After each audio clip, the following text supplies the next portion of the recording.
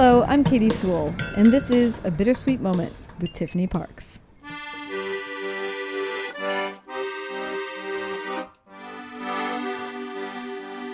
Hello and welcome to The Bittersweet Life. I'm Tiffany Parks, and this is your midweek Bittersweet Moment.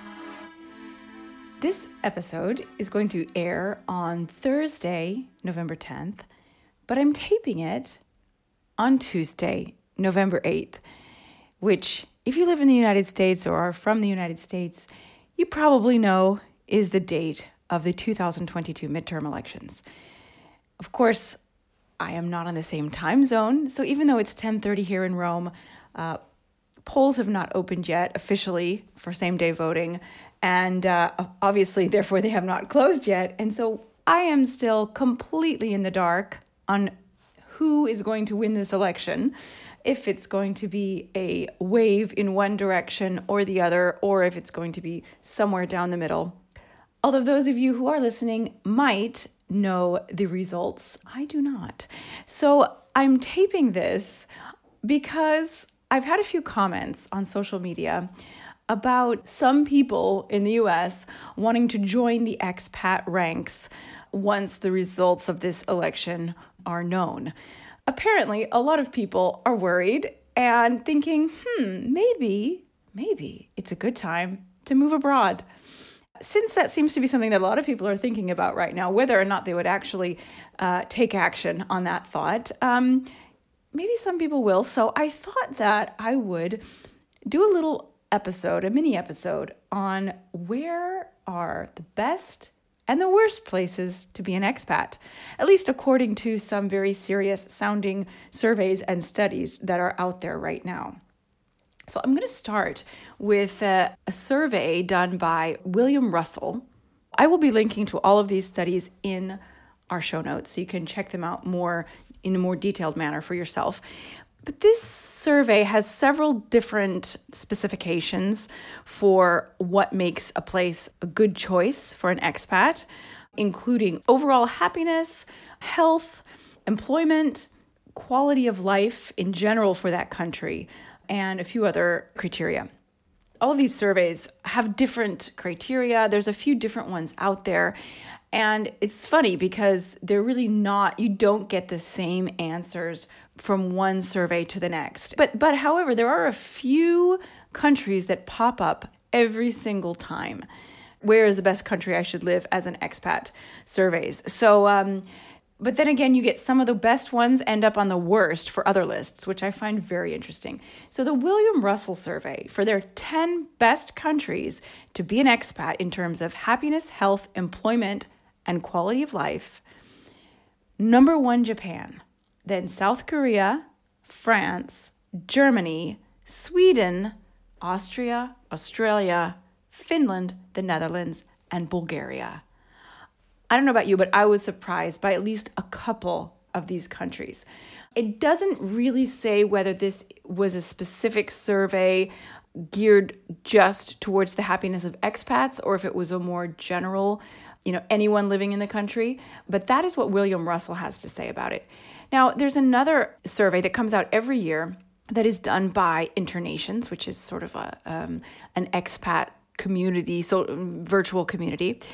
And they survey based on 56 different factors. So it's probably a little bit more complete, but the 56 different factors, which I won't read them all out to you, but they fall in the categories of personal finance, quality of life, ease of settling in, working abroad, and expat essentials.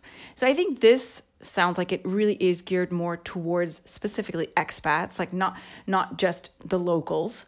What this survey does not take into account is sort of just, this general idea of happiness. So it's a little bit more practical and based on is it easy to work abroad? Is it easy to get working documents and living documents in this country? Can I make a decent salary in this country? So this survey, their top 10 countries to be an expat are number 1, believe it or not, Mexico, which I find so fascinating. I've seen this at the top of these lists for a couple of years in a row. Indonesia, Taiwan, Portugal, Spain, the United Arab Emirates, Vietnam, Thailand, Australia, and Singapore. So a lot of Asian countries on this list. And I think that part of that reason might be just that your salary goes a long way in certain Southeast Asian countries. Now, you want to hear the worst countries? Because this particular survey also has the worst countries for expats, which I find interesting because it has a few from the best countries of the previous survey. So the worst country is Kuwait. And this is just, I should mention, taking into account 52 countries, not all the 190 some countries of the world, but 52, let's say, developed countries. So Kuwait, New Zealand, this is going from worst to slightly less worse. Kuwait, New Zealand, that was a surprise for me. Apparently New Zealand ranks very low because of the high cost of living. Hong Kong, Cyprus, Luxembourg, Japan, South Africa, Turkey, Italy, yay, and Malta. So Italy, a lot of expats live in Italy. That's one of the top places that people choose to go when they become expats. And the reason, according to this survey, that the expats in Italy are dissatisfied is because they do not believe, a very large percentage of them do not believe they are paid fairly for their work. And, I got to say, that is a very legitimate concern. And I think a lot of the reasons here are something along the lines of not making enough money or spending too much money to live. Now, what about cities? What if you're more interested, less in the country as a whole, but in the city? What city should I go to? And I found another survey which ranks the top cities globally for expats. And again, we've got a whole different list here. 1, Kuala Lumpur, Malaysia. 2, Tbilisi, Georgia.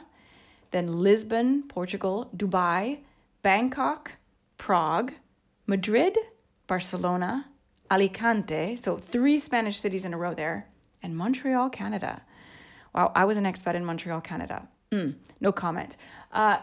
So, I feel like the countries that always pop up on these lists, at least European countries, are always Spain and Portugal.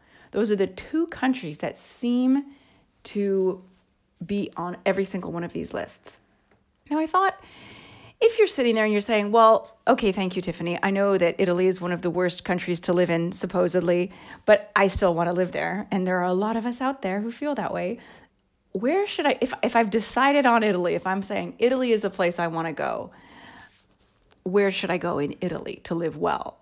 And there is a newspaper in Italy called Il Sole 24 that every single year puts out a quality of life index for the entire country, taking into account, I don't know about all the provinces, probably all of the provinces of Italy. And a province, by the way, is different from a region. There are 20 regions in Italy, like Tuscany and Lazio and Piemonte. The provinces are sort of like the city with a big area of countryside around the city, if that makes sense. So this isn't specific to the city, it's specific to the province. So it could be anywhere in the city or in the surrounding countryside. And I have seen this list several years in a row, and the number 1 city on this list has been on the number 1 spot for many, many years. Not necessarily in a row, but I've seen it up there several times. And that is the city of Trieste.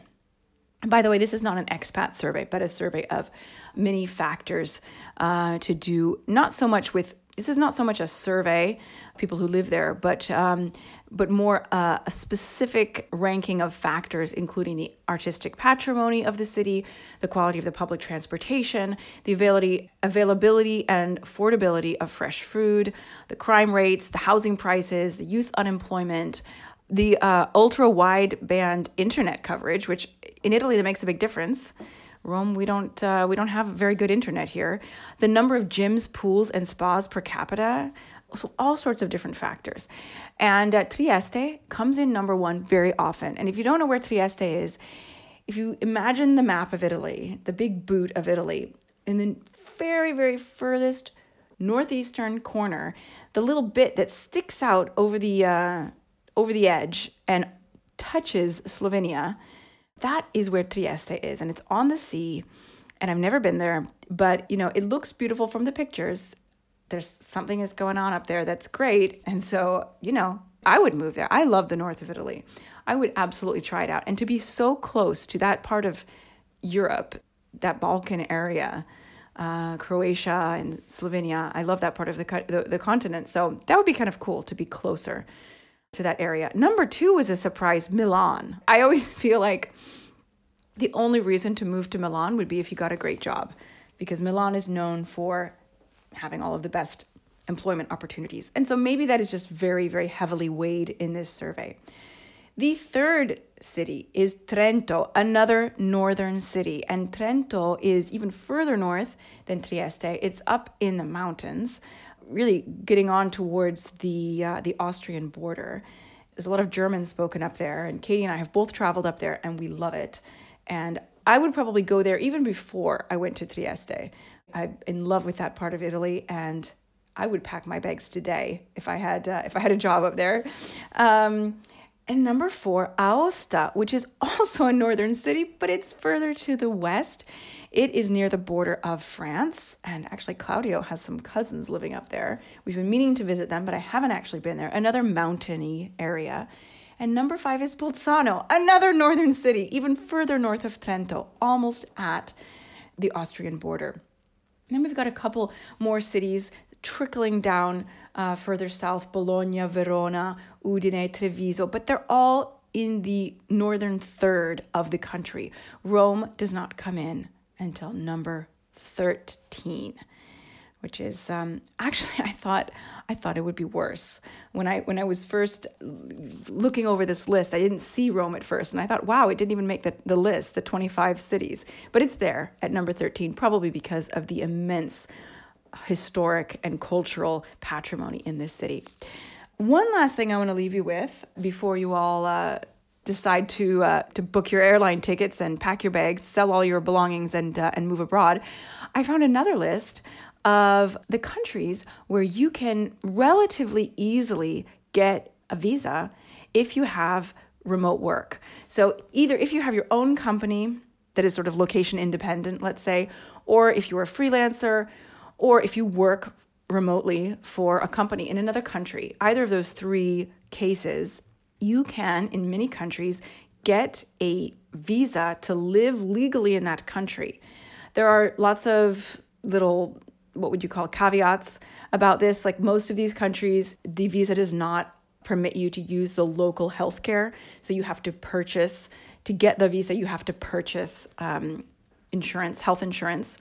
But I feel like that's a small price to pay. If living abroad is your dream and you don't have a citizenship path or a job that would, give you a visa to live there, this might be the answer. If you're able to get remote work, this would be a great way to do it. And there's lots of places all over the world. Number 1, I don't think these are ranked actually in order of like the best place to go. These are just, it's just a list I found. And again, I will link to this article. But Antigua and Barbuda is the first place on the list. Most of these countries do require you to make a certain amount of money, which might be hard for people who are freelancing and just starting out. But a couple of them are really low. Like you really don't have to make that much money at all. So I'll mention which ones those are. But Antigua and Barbuda, you do have to earn at least 50 grand a year before you're allowed to move there. And each of these places has different application requirements, and they are listed on this site that I will link to. Bali is another one. That's the one I was like, oh, I want to go there because literally I don't see any conditions. Like it doesn't say that there are any conditions and you can live there for up to 5 years. So I'm like, maybe if we can figure out this remote work thing full time, maybe we can move to Bali. Number 3 is Barbados, Bermuda. So lots of these are island destinations. Cayman Islands. I mean, the classic image of somebody working on a beach. Although I don't know how much work you can actually get done on a beach.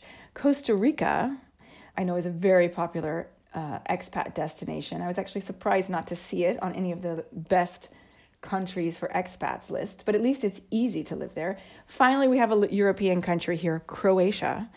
Croatia's an amazing place. It's so beautiful. I think if you haven't been to Croatia, you might not be prepared for how beautiful it is.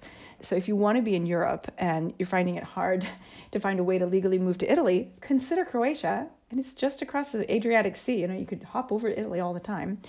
And one of the good things about Croatia is they don't require a minimum monthly salary. They just need you to have 25 euros in savings per month for the amount of time you are planning to be there. It's actually kind of a lot of money if you're planning to stay a year. Next, we have the Czech Republic. The Czech Republic just requires that you have about 5,600 euros in your bank per person. So that's actually a lot less than Croatia. So Prague, here I come. Prague is amazing. A lot of these places, you do need to have proof of accommodation. That is where I think it gets tricky, because if you're not already living there, it can be difficult to find accommodation before you have your visa. It's sort of like one of those vicious circles, because you can't get accommodation until you have the visa, and you can't get the visa until you have accommodation. So a lot of these places, it might be more complicated than it sounds, but at least it's a place to start. Dubai, that's another very common place that expats like to go. Estonia is a lovely little country. They do require you to earn quite a bit of money while you're there. Georgia, again, there is a $2,000 a month income requirement, and you have to pay taxes to the country of Georgia. A lot of these countries you don't have to pay taxes to, so it's interesting to look at that detail as well. Germany's conditions are a little bit vaguer. Just need proof of financial self-sustainability, which that could be dependable. Hungary, so lots of European countries on this list. Iceland, wow. Iceland's income requirements are very high. Just keep that in mind. Malta, Mauritius, wow, that looks beautiful. Mexico, Norway, Portugal. See, this is the best one. Portugal, you only have to earn at least 600 euros a month. You do have to have private health and travel insurance. You do have to have a criminal background check. A lot of the European countries require that. And you need proof of income from property or business ownership or other type of financial means. But it's only 600 euros a month. So Portugal, I think, is a really easy way to break in if that's what you're looking for. Spain has an option as well, and Anguilla, to go back to the Caribbean. So lots of options, particularly in Europe. So pack your bags, buy your tickets, and tell us where you decide to move to. Thanks so much for listening. Join us again. Bye. Do you have a topic you want us to explore? Send your requests. We love to hear what you want to know. Visit thebittersweetlife.net and contact us with your questions, your adventures, your observations, your favorite episodes. We love hearing from you. You can also find us on Facebook, Instagram, and Twitter. Just search for The Bittersweet Life Podcast.